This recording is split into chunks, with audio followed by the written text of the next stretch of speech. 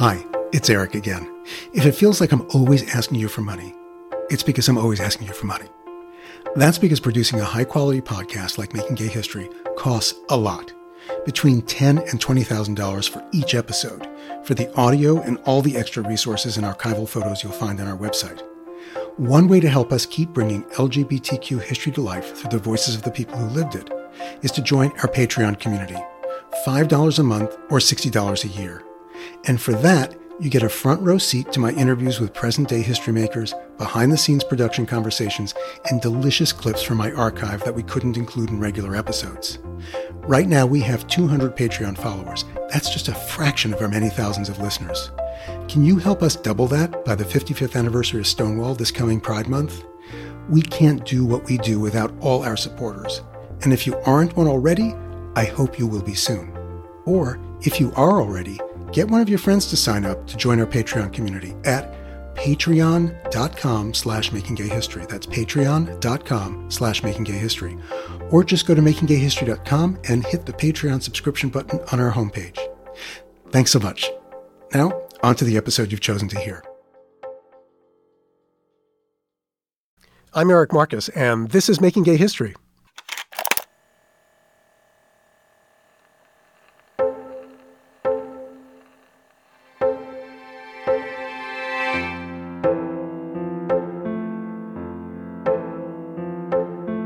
If you've heard of Larry Kramer, then his reputation as a passionate activist with high expectations and a short fuse probably precedes him. If you don't know him, Larry is famous for being one of the first civilians to sound the alarm even before AIDS was called AIDS and became a catastrophic worldwide epidemic that has swept away millions of lives. Back in the early 80s, Larry earned more than a few enemies because of his calls for gay men to cool it with their sex lives. Even before the virus that causes AIDS was discovered, it was clear to Larry and many others that it was a sexually transmitted disease. Coming on the heels of 1970s gay liberation and newfound sexual freedom, almost no one wanted to hear an angry middle-aged man tell them that they had to stop having sex, that it was a matter of life and death. Before the AIDS crisis, Larry was best known for his work as a screenwriter and author. He wrote the Oscar-nominated 1969 screenplay For Women in Love, and he wrote the controversial 1978 novel Faggots, which pulled back the curtain on a world of promiscuous sex and drug use in New York's post-Stonewall gay subculture. It was AIDS that propelled Larry Kramer into the movement. His friends were dying, and he had to do something. In 1982, he co-founded the Gay Men's Health Crisis, now known as GMHC. 5 years later, he co-founded, along with Vito Russo and others, ACT UP, the AIDS Coalition to Unleash Power. ACT UP came to be known for its brilliant use of public protests to bring attention to the epidemic. By early 1989, when I first met Larry, AIDS had taken more than 60,000 lives, most of them gay men. Given all that, I knew Larry was someone I needed to interview, but I wasn't looking forward to it. I only knew Larry from press reports and television appearances, and from what I could see, he had more than earned his reputation as an uncompromising, angry, outspoken firebrand who was unafraid to offend. That's not the Larry Kramer I found on a winter afternoon at his apartment in New York City. I had braced myself for a tornado, and I found a teddy bear. So here's the scene. I'm sitting opposite Larry in his Greenwich Village living room. We're separated by his broad desk in a room that's all white. Out the window, I can see Washington Square Park, and in the distance, the Twin Towers of the World Trade Center. As I set up my tape recorder and attach the lapel mic to Larry's shirt, we chat about how we both had wanted to find a husband early in life and settle down. And that leads us back in time to Larry's memories as a confused and unhappy college student in the early 1950s. I press record.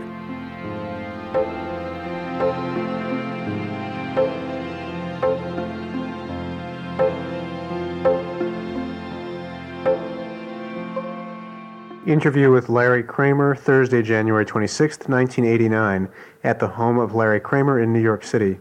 Interviewer is Eric Marcus, tape 1, side 1. When I went to Yale, I thought I was the only gay person in the world and tried to kill myself because it was so lonely. Actually did try to kill yourself? Yeah. What year was that? I think that was 53 was the year, my freshman year at Yale. It was awful. I mean, do you want to go back that far? Mm-hmm. Well, I'm also curious because I was a college student on 76, desperately unhappy. Where? At Vassar College.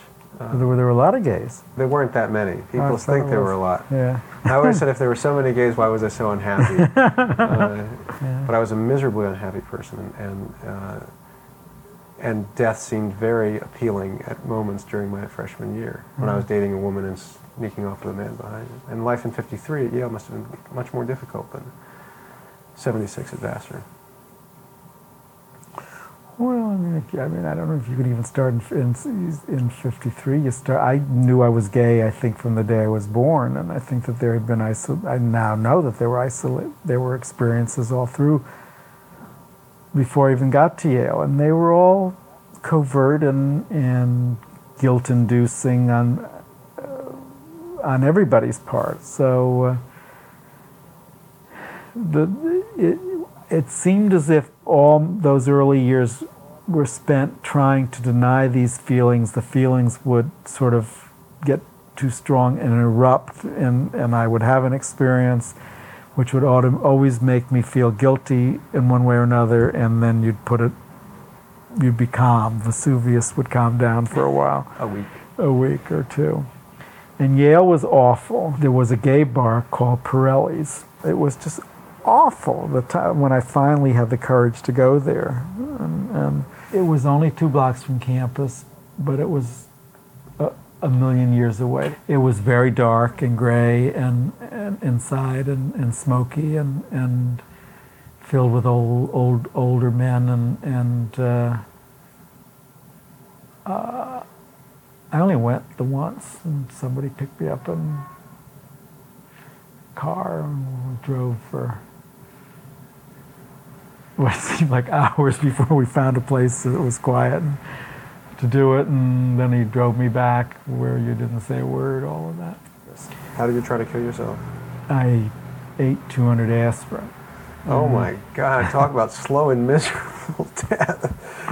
You must have been pretty miserable to swallow 200, and you must have been even more miserable after. So you wanted out? Was that... Who knows? It's a scene I'll never forget. The scene of taking the pills, or the scene of waking up and finding you're still there? I didn't wake up. I went to bed and I got scared and I called the campus police and they came and took me to the hospital and pumped my stomach. And then I fell asleep and I woke up in a room with bars and at the Grace New Haven Hospital, and there was this very unpleasant hospital psychiatrist who said, "All right, Mr. Kramer, why did you do it?" And I said, "Go fuck yourself," or words to that. He said that, and he said, "You're not going to be let out of this hospital until you tell us why you did it." And I said, I just he rubbed me the wrong way, and I wouldn't have told him. Who knew why I did it anyway? So my brother, who's always sort of looked after me, came and got me out, and he was friends with the dean of freshmen. My brother had been to Yale before me, and it was, ordinarily when something like that happened, you were shipped off to go join the army. Really? In those days, yeah. And then you can come back to Yale when you've sort of grown up. But they let me stay if I went to the university psychiatrist. His name was Dr. Fry, Clement Fry, and he was about in the 60s. He had silver hair, and he was a good-looking man. He wore his rep tie and his button-down shirt. And you just knew that he cared more about Yale than he ever did about you. And and I told him of this experience that I had I had been invited to go to the room of 2 of my freshman year, 2 guys freshman year that I had met. And they somehow mercifully had found each other, and they were living in this room, and I was invited for tea or something. And I walked into this room, and the room, you know how awful freshman year rooms are. Well, they had done their room, and it was painted all black, and there was everything had been taken out of the room except, a low mattress, which was black, and there was a perfect coffee table with a rose in a vase that was spotlit in it, and Gay men are born, and Mabel Mercer is playing on the phonograph, right? So I described this all to Dr. Fry, and Dr. Fry's reaction was, I wouldn't see those guys anymore if I were you. And that's what Yale was like, and that's what going to a psychiatrist was like. So, and there wasn't a local gay student group for you to call. it was. I mean, I love going back to Yale now, and this is my real yardstick of how far we've come. Even though I'm always yelling about how we've not come far enough, I go back to Yale, and Yale is like the gay college now, and there's a dance every year for well over 1,000 gay men and women in across the campus from where I tried to kill myself because I thought I was the only one. So that is your yardstick for change. It certainly is, yeah. That in 30 years' time, you were completely alone. 30 years it is. Yeah, God, it's a long time.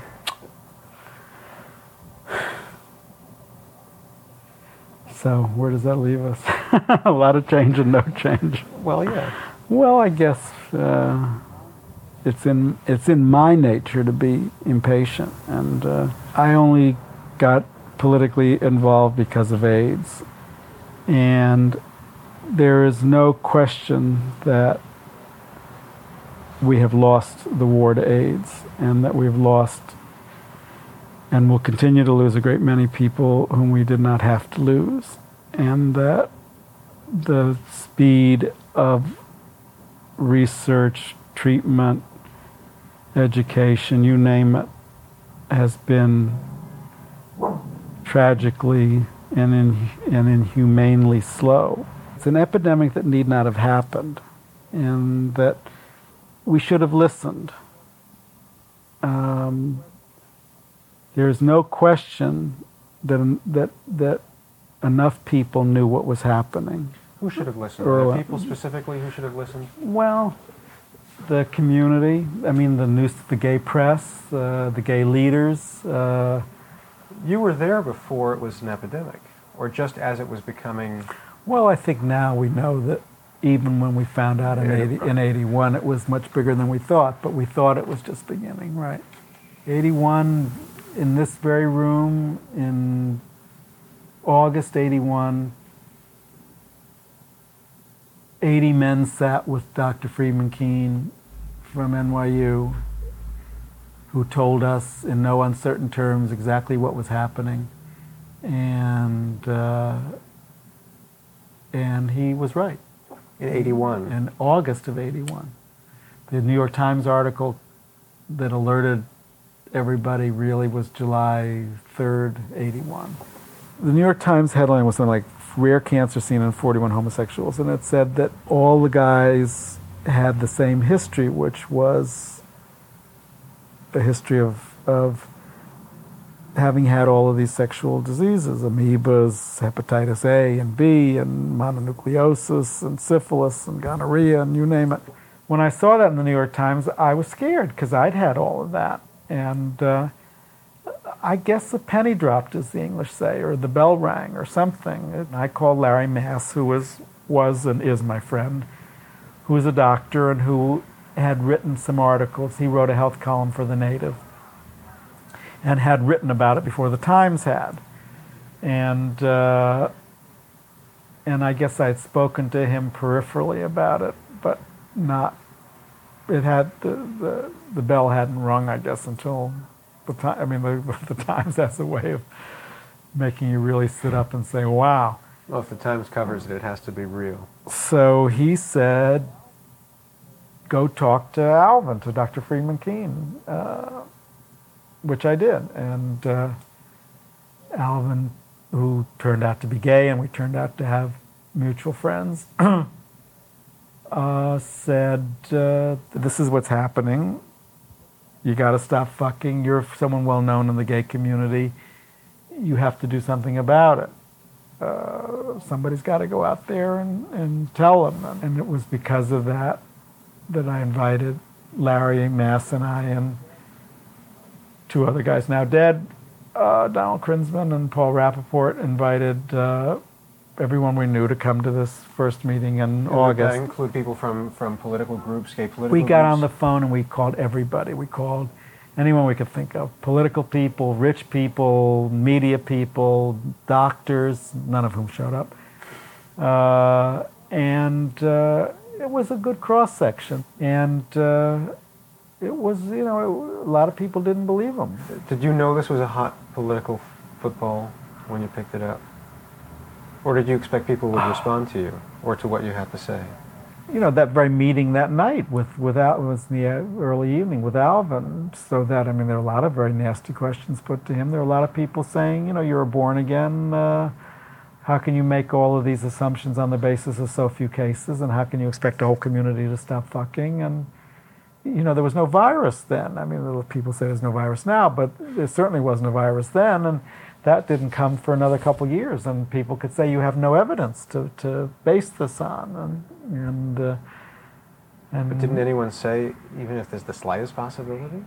Well, that's what he was saying, and that's what I was saying, and it wasn't so much the people that Paul Popham and Nathan Fain, who came to be my big adversaries in Gay Men's Health Crisis, it wasn't so much that they didn't believe or not believe what was happening. Paul had, of course, lost a couple of friends by then and a lover.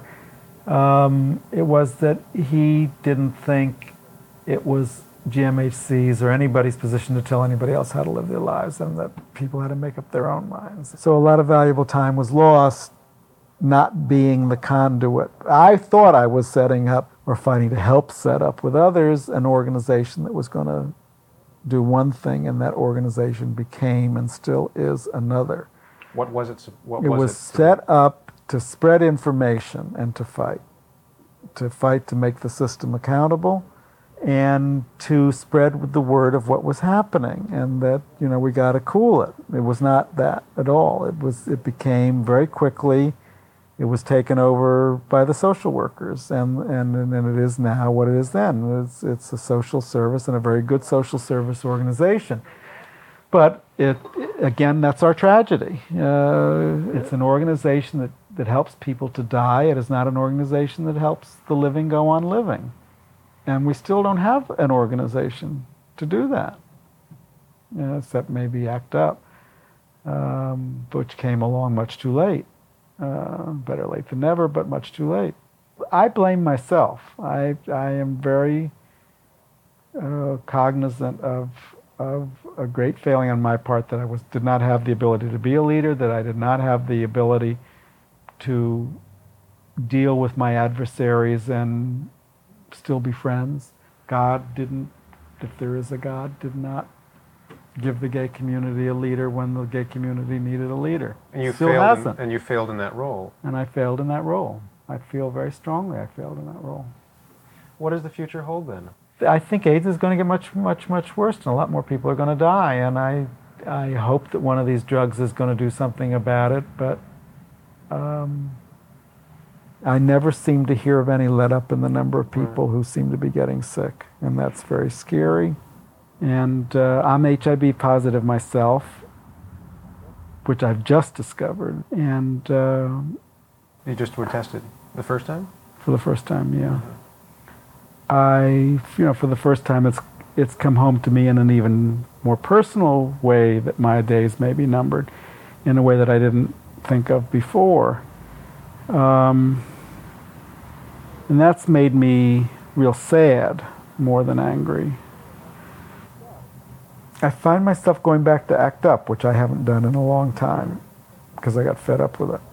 Well, there must be there's a greater personal interest than before, gives, I would think. That their fighting takes me out of my negativity, makes me just sort of being touched by their positivism, helps me. There are a lot of things I haven't asked you. Is there anything that you would like to comment on? I don't feel like I've been at my best today with you, and so I'll come back. Feel a little specious in not specious. Feel a little scattered in what I've said. So I don't know if I've said what I love being gay, and if I have been and am critical, it's only because I think we are very special people, and capable of so much more. And it's taken me a long time to be able to say that, because I'm of a different generation than many, you know. You were born what year? 35. And I'm the generation that was sent off to shrinks because shrinks then thought they could change you, and you were expected to change. And it took a long time for me to come to terms with my homosexuality, and a lot of shrinks. Now, having come to terms with it and liking it, and then having to face AIDS is almost like a bum rap. Nevertheless, it's, you know, I think we are very lucky. I think being a gay man, even today, with AIDS, is a wonderful thing. I love being gay.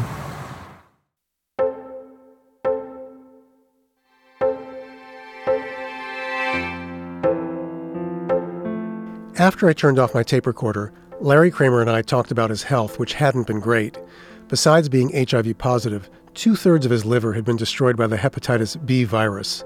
His doctor told him that he had maybe 3 years to live. But Larry is still alive today. Experimental drugs and a liver transplant in 2001 saved his life. Larry also got his wish to find a husband. Settling down with David Webster in 1991, they married on July 24th, 2013. Larry and I talked about how he'd like to be remembered. He told me that he sees his work, like the landmark play The Normal Heart, as his legacy, but at the risk of disagreeing with Larry, I think his biggest legacy was saving lives through the activism he inspired and his warnings about AIDS, which were heard by more than a few of us, including me. A lot of us owe our lives to Larry Kramer.